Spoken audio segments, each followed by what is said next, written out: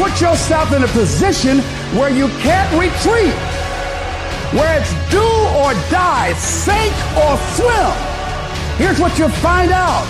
You'll develop incredible swimming skills. You'll find yourself stroking unlike you've ever seen before. Through the inspiration of desperation, you'll become more creative than ever before. Throw your whole self into it. All you can do is all you can do. And all you can do is enough. But make sure you do all you can do. Welcome, everybody, to this week's episode of Burning the Boats. Here you've got Bill Phillips and Tim Blodgett. And, introducing today's guest, who is Brian Manley. And we're very, very excited to have him on the podcast today. He sits down with Jason to kind of go through his story and all that he's been through to become, what he is today in the entrepreneur world. And for me, I've gotten to know Brian a little bit through our Legacy Family Mastermind. But really stands out to me, Brian went up in our last event in Scottsdale, and he got up on stage and he presented to the whole group of 200 and some people there. And he just owned the room, and it's clear in everything that Brian says and does. He's just a genuine guy. He comes across that way. He's funny. He doesn't take anything too seriously. And I think that really comes through, in everything you hear today. So we're really excited about this. Tim, what'd you think about this episode? Yeah, man, I was fortunate enough to be able to sit in and kind of listen to it. So I don't want to do too many spoiler alerts, but also like you, fortunate to know Brian through Legacy Family. Him and his wife, just tremendous people, super authentic, genuine. One of the things that I really loved about the interview is that he talked about, the different trials and tribulations that he's gone through in real estate, also prior to getting into real estate, right, on his corporate side, and how he had a lot of successes there and how that transitioned him into real estate into where he is today. So again, without ruining it, I think the guests are in for an exciting podcast, and they'll learn a lot about Brian and his story. So.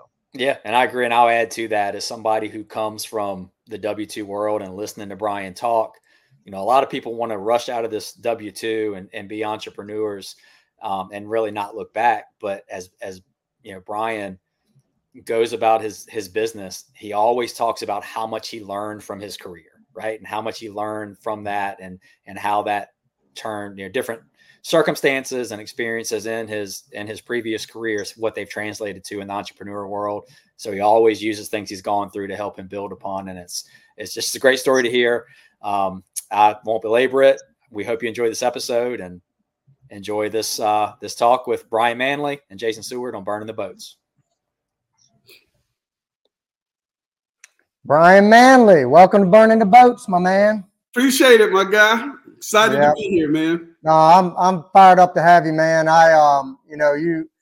You and I met probably a year ago. I think we met in Puerto Rico at a Legacy event. That would have been last February. Yeah. And man, quickly, it didn't take long for me to realize that you're a real dude, man. And seriously, and that mastermind, it's good for so many people, and obviously Tim Brotz, we both love him to death. But what I get most out of it is, like, I've been in it about a year and a half now. All the additional mentors that I've picked up along the way, and you're certainly one of them, man.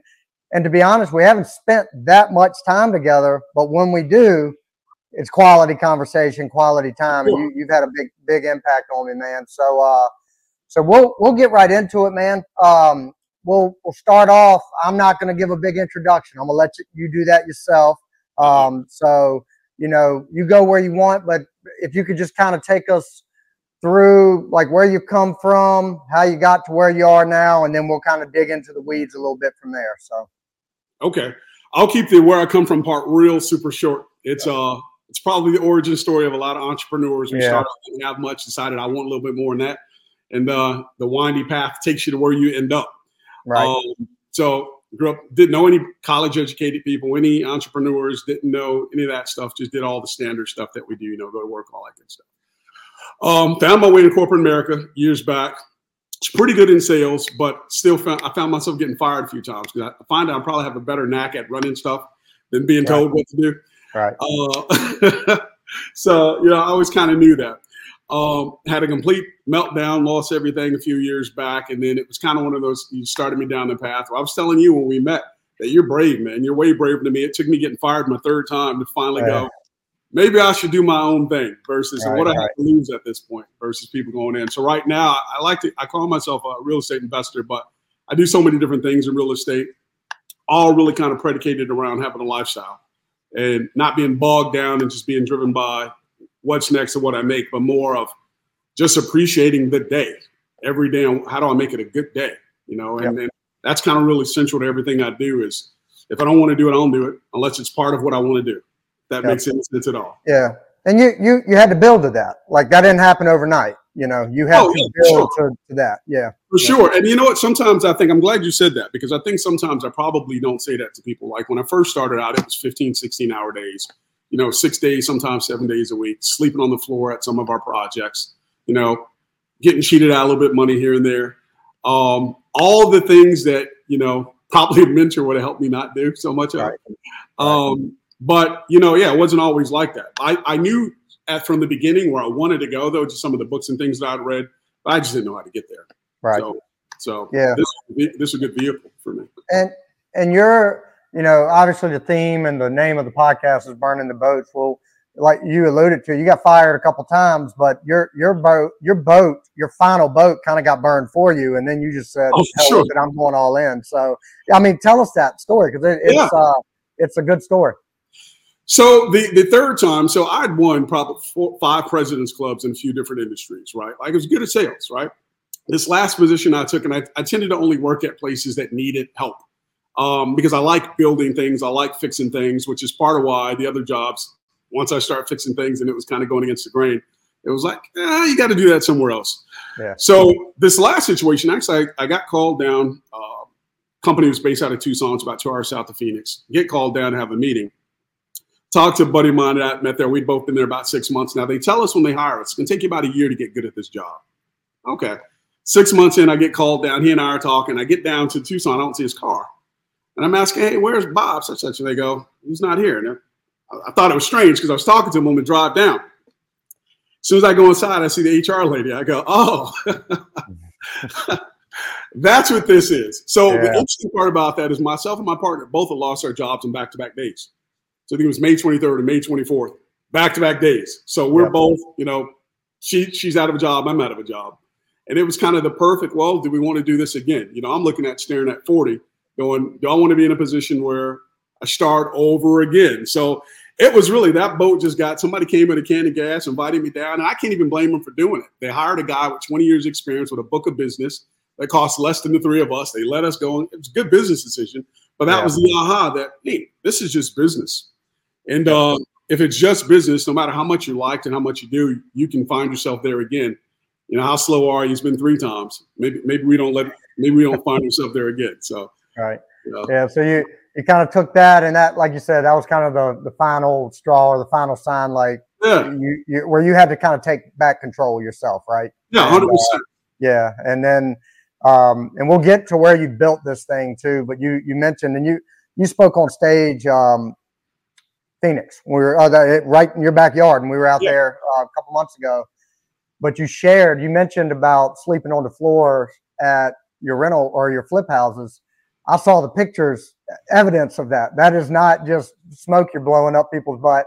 You actually did that, and you and Rita both. And to go from there, you know, that initial grind, and you were doing a lot of the work yourself, right? I mean, you were hands-on, all in, and on that business. How long did it take the light bulb to come on to realize, like, I've got to create systems if I truly want to get my time back, if I want that freedom and flexibility? Dude, so you know what? I kind of knew it going on. I had no idea how to, it's treading water for a lot, right? It's boom or bust. You make some money, but you've lived off of not having money for months. So it's not really money that you have because, you're like, but it was probably somewhere in between year 2 and 3. And it was it took a pretty good trajectory to where a lot of the people that, I'd met just at different meetups and everything got to the point where I felt like they weren't able to help me anymore. And we kind of grown past, a lot of what was happening there, but it was still that same boom and bust, boom and bust. And it was like, I just want to get out of this. Like, I don't like feeling like, oh, I've got a lot of money and then I don't have any money at all.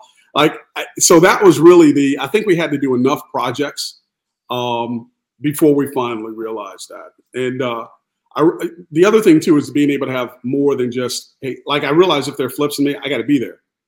Right. That the way we were doing it, I'm like, I didn't set out to be there. I don't even know how to do half of this stuff. I was making it up and then hiring guys to fix my mess ups, things like that. So it was a lot of just getting out there and getting out of the mud. But that was probably in between year 2 and 3. Yeah. And then, I mean, you went through pretty in detail, when, and I'm talking about when you got on stage there in Phoenix, and every speaker we heard that week was good. It was good. I got value from all of them. I would say myself and just about everybody I talked to got the most value of you talking about your systems, how you run your team, how you bring on employees and how you retain them and how you build a culture that people don't want to leave. They're not looking for other jobs. You take care of them. And man, the way the world is now, everything's so quick to just get rid of things and go into the next thing. But you've developed this foundation, this culture that people want to be around you. Hell, I want to be around you. If I was out there, I'd figure out a way to get into your ecosystem. But is that something that came natural to you, or did you eventually have to lean on mentors and education and things like that to learn how to build these systems and culture? So, dude, the system's completely leaning on other people, reading books and things like that. It was a lot of trial and error, right? Like it took 7 years to build out a lot of that stuff. I think the leadership part, I think I always kind of had a knack and gravitated towards, but I just wasn't good at it. I could get people in there, but I just wasn't good because I think I always expected me out of other people, and then I didn't understand for a long time, at the crux of everything, how people want to feel and talking to different people differently, even though you maintain a standard for everybody. It's not a one size fit all. And I'm glad you said that because Steve, my boy Steve, was there too. He's one of the speakers. Yeah, Steve. yeah, he was great. Yep. Yeah, he's great. But, he and I talk shit to each other all the time, man. So I got to mention him. Just messing with him because that's what we do. But, man, yeah, I think the biggest thing about it was I took a lot of what I didn't like in corporate and tried to get rid of it. Like there was a lot of stuff that I liked. So I had about 15 years of corporate experience before starting this. There was a lot of stuff that made sense. So I knew I needed systems. I knew I knew where to start, how to build them. Didn't know if they were any good. Didn't have anybody to bounce them off. So that's where a lot of the trial and error came in. Yeah. And messed up some stuff, made some bad hires. But I knew it took some time to get to where I knew it was like, okay, we got a good groove. We got a good groove. But that was a lot of trial and error, man. I just knew from the beginning I needed to get better. I didn't know how to get better, but I was fortunate enough to know I got to continue to get better if I want to hire better folks, man. So, you mentioned something that kind of rings true with me. So I was in the corporate world for 17 years in sales and then sales management. But one thing I was very guilty of is something you just said. I had done really well with sales myself, right? And I had in my mind that I knew the perfect way to do it, right? My way was the right way. Right. So once I had a team of sales agents under me, I was, for about a year, all I focused on was trying to teach them how to be like me, right? And that's an arrogant way to approach it. And it doesn't get results. And somebody gave me the book. It's called Strength Finder. And the book talks about focusing on what people are good at and building that up rather than focusing on what they're not good at and spending all your effort trying to get them to be something they're not. Yeah. And that switched the script for me, man. Like, and from that point on, as a leader, I'll scrap everything that I think is right. And I just look at, what are you good at? Are you good at talking to people? Are you organized? Are you detailed? Are you not? And we lean in on whatever that good thing is. And it sounds like that you took that same approach, Dude, so it's interesting. You mentioned that book, right? So I did Strength Finders when I was in pharmaceutical sales, man, going way back. And it was kind of one of the guys that ended up having to fire me was actually one of my favorite boss ever. But it was a lot of that in that Strength Finders. He used to come and say to me, he goes, I'm not trying to catch you doing anything bad. I'm trying to catch you doing good things. Right. I'm not looking for the bad. And it was the first time anybody ever said that to me, where it was always the bosses. There's an oppositional relationship. you know, and this was, no, you're the star. I support, I help guide. You know, we have parameters. I'm going to help you be like the bumpers on the side, you know, when you bowl. But it was a lot of that were like, this is what you're good at, and we're going to have you do more of that. And it was, oh, well, I could do that with other people. I just had to try to figure out how to figure that out with what folks were. But yeah, dude, like, yeah, it's super arrogant to think you can just make everybody like you. Right. Well, and it helped me too, because I spent so many years trying to fix weaknesses I have. You know, so I'd spend 80% of my time trying to fix the things I do, like at a 20% level, rather than just leaning all in on the things I'm good at. I know what I'm not good at. Like, so now in business and as an entrepreneur, the whole foundation of what we're doing is I'm trying to plug those holes that I'm not very good at with the rock stars in those areas, and I can just focus on what I do, you know, and that just exponentially scales everything, you know. So isn't it crazy how it feels less like work when you stop doing the stuff that you don't like at work? Right.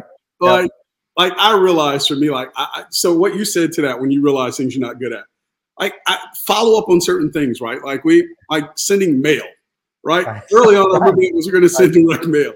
And my mailman hates me. One day he's going to put like a pipe bomb in the mailbox because I never check my mail. Whenever I go, it's like it's big. So I know my wife is butt my mail. Who knows? But I know my mailman doesn't like me, but I can never remember to send it. And I was like, yeah, we're going to send mail every so many weeks. I think we sent like 2 cycles. And then it was like 6 months. And I was like, you know, this is probably not something I'm going to do, you know? And it was kind of accepting, like, I'm defeated in that. I ain't going to do it. You know, I want to, but I'm not going to do it. And it's, you know, finding somebody else who, like, some of the stuff, it's crazy when you find that people actually like doing things you don't like doing. Like, they enjoy it. Yep. It goes back to that when you think nobody's going to like this because you don't like it. And some people like things that I don't like. Right. It was eye-opening. Yeah. And that's the beauty of the world. You know, it's supposed to be that way. If we all liked and were good at the same things, then we'd be running into each other. I mean, it wouldn't be good, you know. So it what keeps it interesting. But yeah, man, I like I said, I think that leaning into those strengths, the things you're good at, it makes you just so much more free and fluid and just able to do your job. And you mentioned earlier, and I actually coincidentally was thinking about this earlier because of a conversation I had with one of my friends earlier. Now that I'm starting to get momentum as an entrepreneur, you know, again, I've been under that corporate umbrella for so many years. I'm a little over a year into being on my own, starting to get a little momentum. And with that momentum, yeah, I'm grinding hard, but I do it at my pace when I want to. And I spend, and I'm vocal about it. I'm public about it, of how much time I get to spend with my family now, my wife and kids. Right. And a lot of people look down on that. And I can't comprehend looking down on that, because everybody wants that. The whole time I was in the corporate world, and you too, you were working for a couple things. Number one, income, right? You're trying to make an income so that you can provide. You can be a provider. But they had full control of your time and where your focus had to be and stuff like that. Nobody in that type of world. Now, some people just aren't cut out to go on their own, and that's fine. But nobody wants to be controlled by a corporation, right?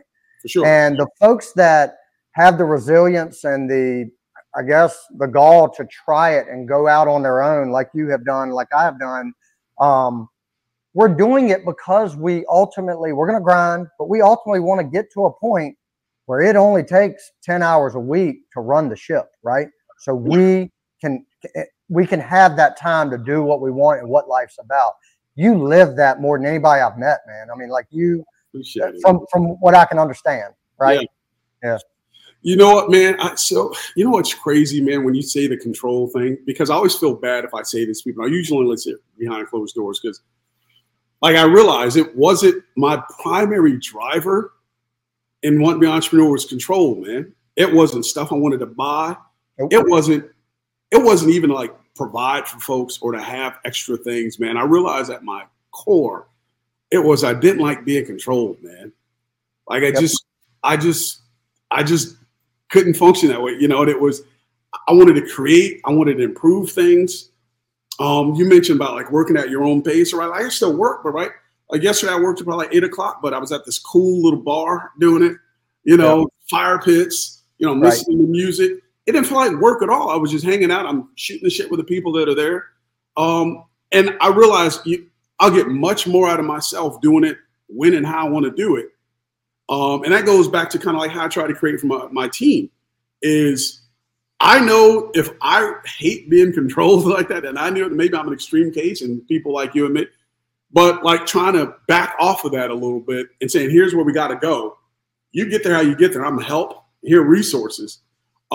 Yeah, man, I think being able to just be where I want to be, that was like the greatest gift when I want to be there and how I want to be there. And that was at the crux of everything for me. Yeah. And you've created something that obviously I'm striving for, but it's the ability. It's just like you said it. You were at a cool bar hanging out, but you were working. You were getting work done. And because you were so relaxed and in a good, just positive environment, you were way more efficient and effective with your work. But you can do your job. You set up a structure that allows you to do your job, whether you're out in the Bahamas. I know you like snorkel and scuba dive and do all that stuff. You can do that anywhere in the world and still run the ship, right? And you've got pieces, and that's like, that's the ultimate goal. That is for anybody. Like you can, the money is just a tool, right? Like you need the money.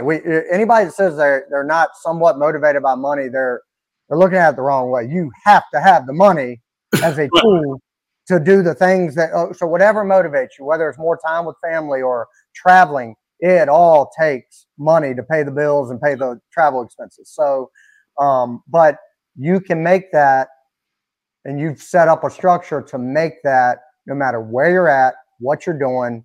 And the best sign of a leader is a leader that can step away for a month and nobody even knows he's gone or she's gone, right? Yeah. Right. And you've said that before, and I think you've built something that powerful, Yeah, dude, let me tell you, I got Friday, so I had one-on-ones with 3 of my team on Friday. And the last one was typically if we go to lunch, it's just a wrap. Like the day is over because we're gonna be there 5 hours. We're gonna have so they're usually on Fridays. So true enough, we start at 1 o'clock and we left. I think it was like 6 when we left. A few old fashions, some other good stuff in there. And the greatest compliment, man, was my guy, sales guy I'm talking to. He says, he's been with me 4 years. And he says, we believe in you 100%. If you say this is what we're doing and this is the goal, we're all standing up. We believe it. We're going. Like, you just tell us what you need from us. And if we have the two, we'll get there. And because I had told him, I said, I plan on being absentee probably by the end of the year, where I pop in some other stuff. And he's like, we're with you. And that meant so much to me, because even when you're leading the ship, sometimes you have doubt, right? Are we ready to do this? Is this a goal that is everyone going to be on board? Even you're the leader, but you can still have a mutiny, right? Like pirate ships. Right. If you start changing things too much, you still need people to buy in, man. And it was really, really cool for somebody to sit back and say, hey, man, you earned it. Like, our lives are different because of what you guys have built, and like, we're in it. You tell us what to do, man. You almost, I can be a crybaby, man. It almost got me.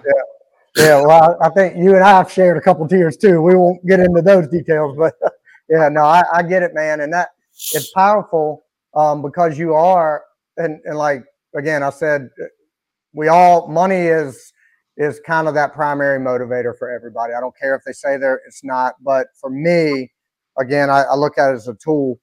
One of my biggest motivators is to have an impact.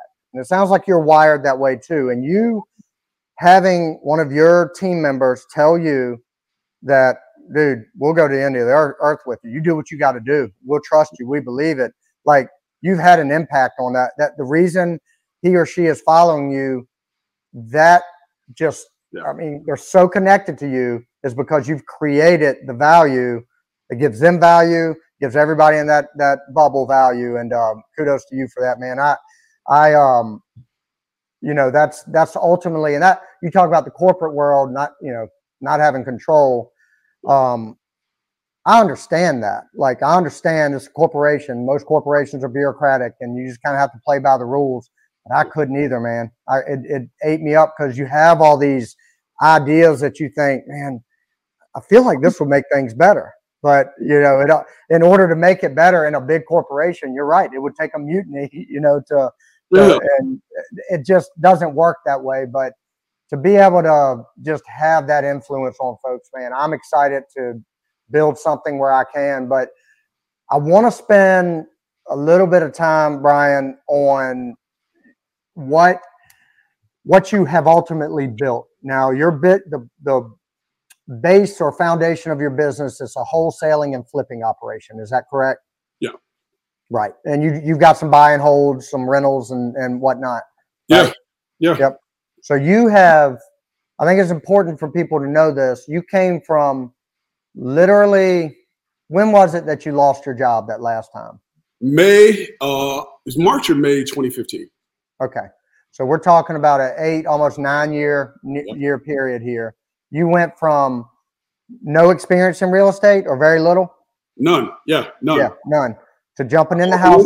I shouldn't have. That I didn't know any better. That lost money every month, and they got right. Right. So that was But I want people to understand that it's certainly not an overnight thing, but no matter where they are in their careers, whether they're 40 years old like I was and like you were when you walked away, or they're just out of college looking to build something.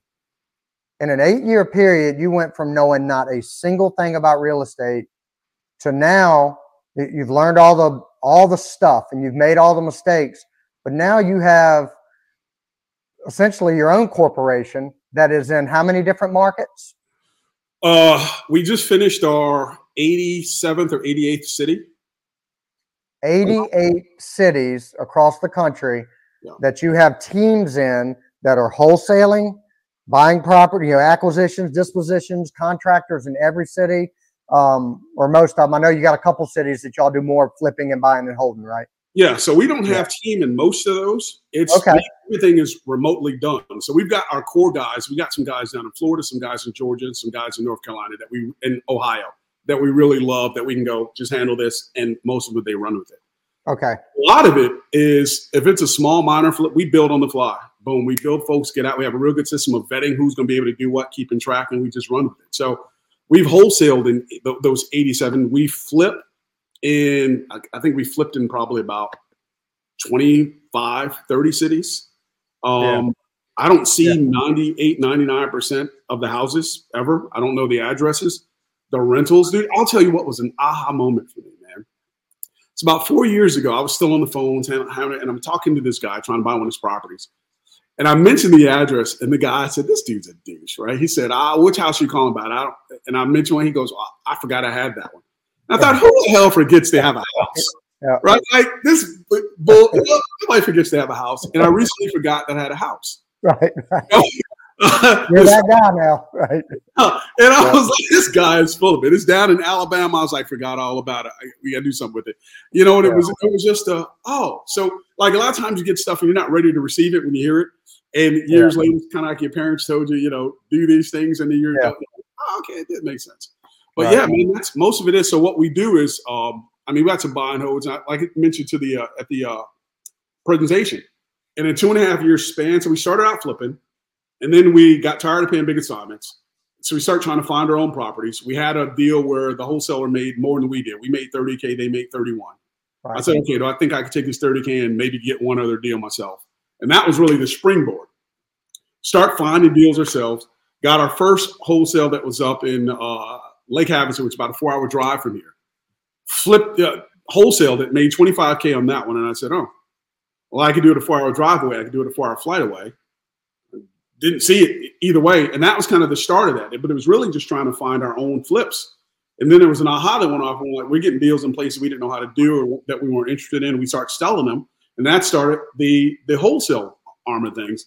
And then we said, okay, well, let's leapfrog and go to North Carolina. And then it just kind of spread out. So it wasn't until probably about year 5 that was like, okay, let's just start buying some of these things. Probably year 4.5, year 5.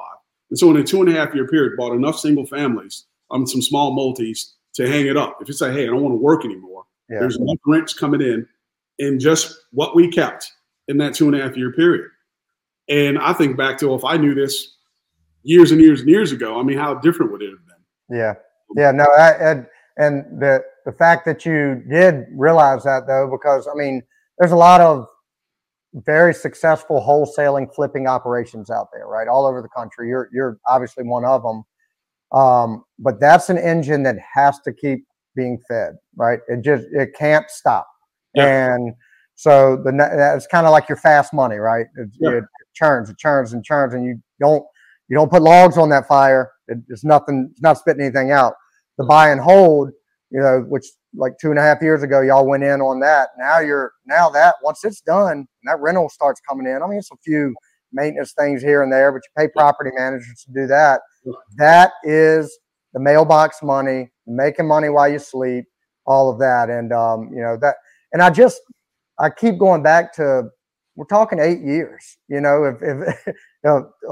from the time you didn't know anything to where you're at now. And now you can do whatever the hell you want, wherever the hell you want, but you do it still with a servant's heart. You're still taking care of your team. You're making sure everybody's taken care of in your circle. And you've built this in 8 years, and I just want people to understand that no matter what age, whether you're 40, 50, or 18, this is real. This is a real deal. You're looking at it right now, so.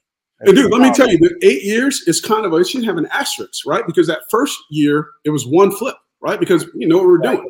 Yeah. And it was a super easy flip. It was easy. And we lost $50K on it.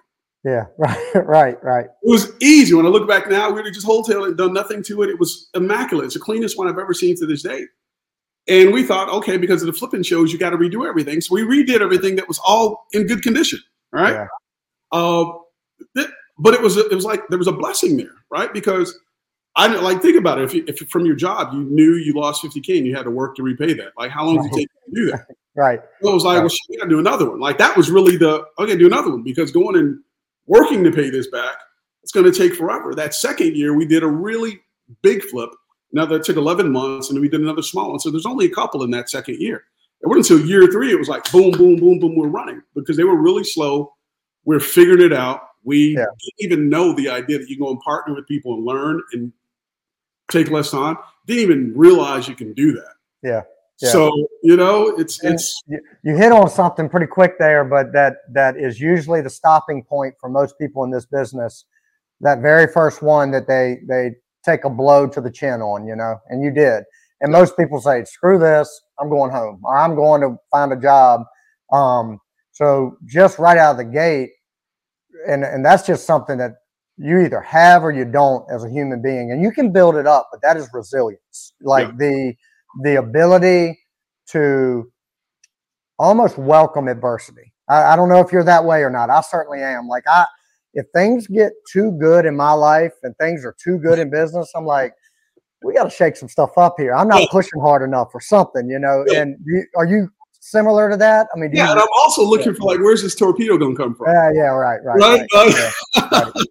But it's almost like, I mean, you get bored when things get smooth flowing a little bit, and a lot of people just can't handle, or they haven't done whatever they needed to do to be able to handle adversity. You lose $50,000 on your first flip and you don't have a job. Yeah. That's some serious adversity, man. Yeah. And most people tuck their tail and go back to work. And you went back to work on yourself and your business and learned from the mistakes and kept going. And I'm sure you've lost on deals since then, but further you go, the better you do, I would think. So, dude, I ran our numbers and we've won on 98.7% of all our deals. Beautiful. But we double underwrite every deal. Yeah. Right? 2 different things and then compare every single one, unless it's a no-brainer home run. Right. Rita's real good at finding, this is a flood zone. We should probably not do this one. Real good at getting the granular. Yeah. But it's only because we're very careful. And I'm going to tell you, man, I want to take credit and say, hey, it was just this $50K and my mind went to this. That stems from back when the previous time when I lost everything. Right. And so I thought nothing that I'm going to go through now here, losing this $50K, compares to the shit I already went through. Yeah. Right. So it was like, okay, it's money. But before it was like my health got bad. I couldn't walk.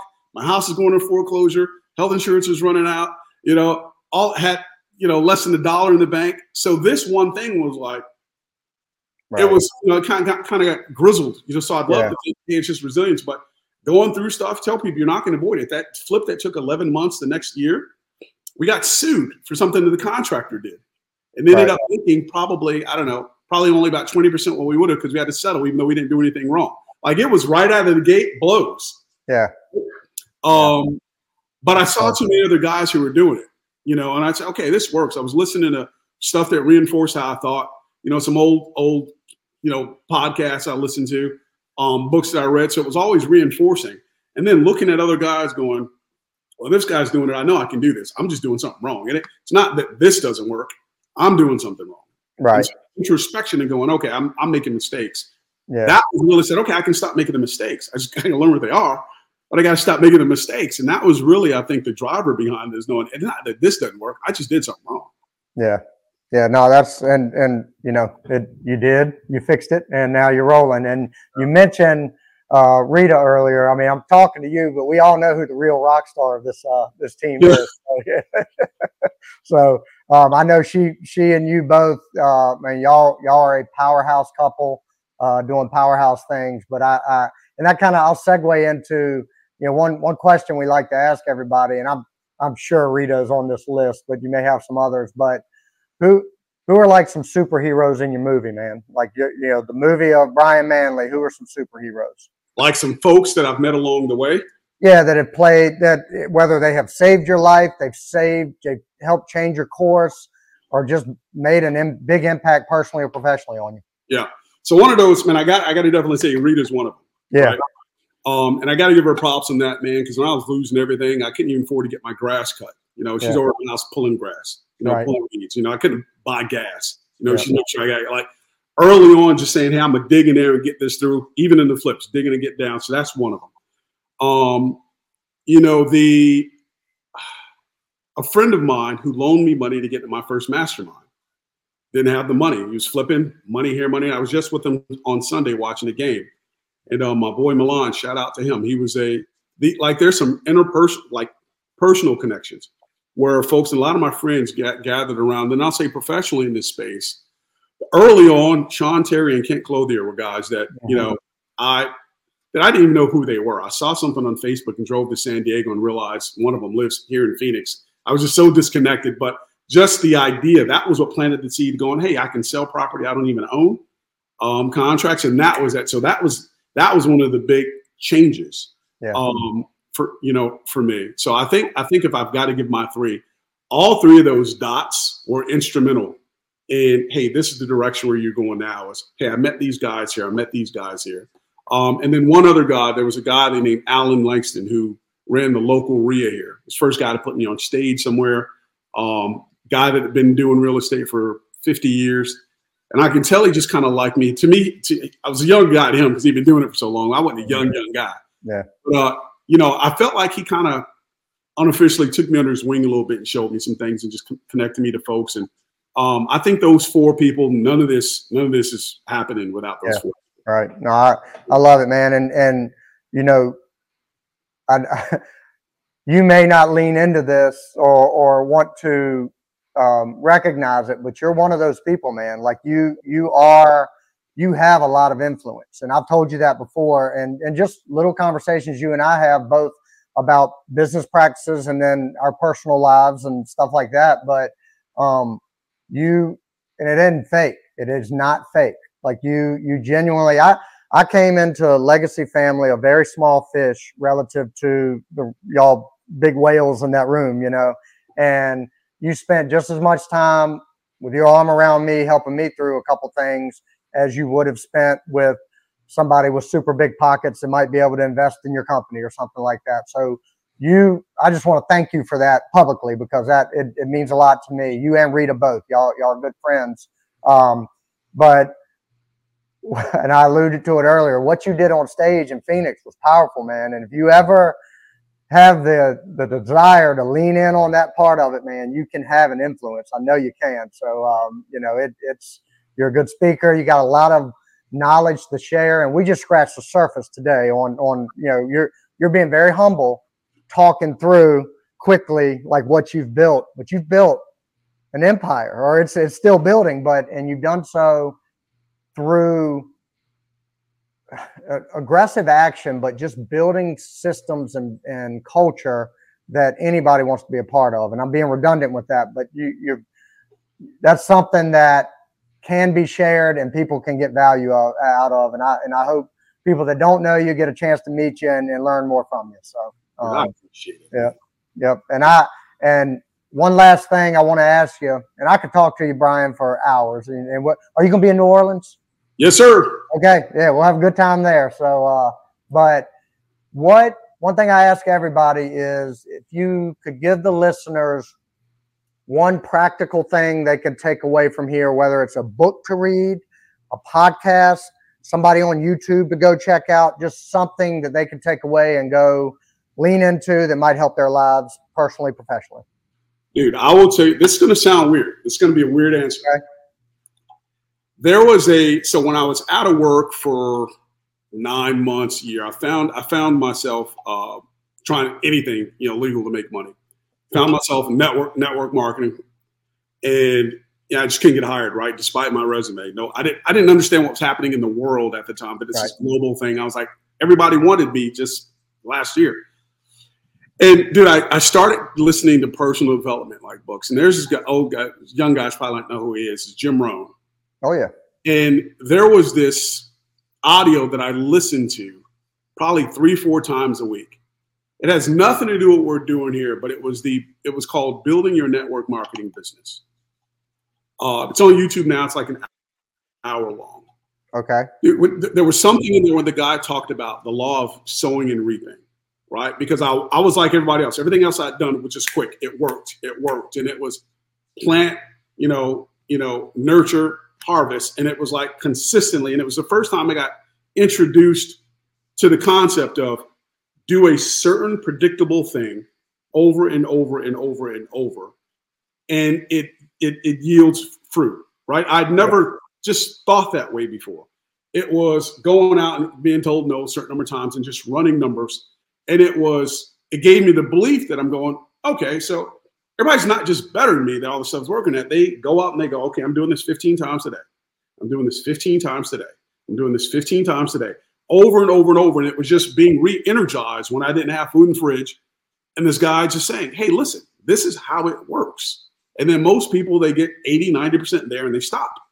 And they don't know they're 80 to 90% there. So me not knowing when I was at 90%, I always said, well, today could be the day I hit 100. I don't know. So that was that started me down the path of listening to different personal development books, personal books and, in business and all that stuff. That was like the gateway. And that I can honestly say listening to that was a life-changing and mind-altering. And I was pliable. I was at the right space and the right time in my life to where ego had already been beat up. Yeah. And it was listen to this. And so I think that was the number one for me, even though it's old. It's when you're going out and you're doing something that's not working, you don't think it's working. Dude, it's working. Yeah, I like that. I've listened to and read a lot of Jim Rohn stuff. I haven't heard that, so I'm definitely going to check it out. It sounds very similar. There's one of my favorite books is The Compound Effect, and it's talking about the same thing, just repeatedly doing things. It's kind of like the analogy of like you take a 50-gallon bucket or drum and drip water in it, just a drop a day, After about a week, you ain't going to notice any water in it. But you do that for a year, 2 years, 3 years, thing starts to fill up. And it's because that same action just builds and compounds. And yeah, you nailed that, man. That's good stuff. So, and like I said, Brian, I could go on and on. I want to respect your time because it is your birthday, my man, and happy birthday. So thank you, I hope you and Rita got some big plans this evening. Are you at home? Or are you in another country? I never know where you're at. So yeah, I'm at home, but the plane is in a few days. Okay, gotcha. And I look forward to seeing both you and Rita in New Orleans, man. And I appreciate the time. I can't, again, I know I'm being redundant. I can't tell you how much value you've had to me in just the few times we've been together and a few conversations we've had. You've meant a lot. I look forward to, future. We at least get to see each other 2 or 3 times a year at these legacy events. So I'll always look forward to that and maybe catching up with you whenever you're out in North Carolina or down over on the East Coast. So But Brian, I appreciate you, and we're gonna drop your information if you're cool with that, like your social media stuff in the show notes. I want everybody to check you out, and I know just within the last year or so, you've kind of leaned a little more into kind of posting a little bit more and stuff like that, right? Yeah. Yeah, I was a hermit for a long time. Yeah, I'm still right. semi-hermit, but I'm coming out of it this year. Yeah, no, that's good, man. You got a lot of valuable stuff to share, so keep sharing away. I love it. So, but we'll tie a bow around this, Brian. I appreciate your time, and we'll talk to you later. Appreciate you, bro. All right, man. All right. Nice to you. All right, bye. Well, this concludes another episode of Burning the Boats podcast. Hope y'all got as much value from that as I know I certainly did. And continue to join us each week moving forward. We release episodes on every Sunday at 4 p.m. Eastern. Those are our interview style podcasts. And then every Thursday at 4 p.m. Eastern is our weekly ramble. So we'd appreciate, following along and sharing with your friends. And, if you could take a few seconds to whatever platform you're listening on, hit the like and subscribe button. Same on YouTube as well. We're not doing this for any type of monetary gain. We make nothing off this podcast, but we're doing it more than anything else to provide value and hopefully connect people with folks in our network and whatnot. So hope you enjoy that, and you can always help us provide more value by getting it out to more folks. So please like and subscribe and share with all your friends. As always, the Burning the Boats podcast is presented by 608B Capital. We are a short-term real estate lending fund. So we offer investment opportunity for passive investors. So if you have a need for that, please reach out. And we also offer, obviously, real estate loans for fix and flippers, buy and holders, and whatnot. So if you have any of those needs, all of our information will be down in the show notes. But with that, we appreciate you listening or watching as always, and we'll see you next time on Burning the Boats podcast.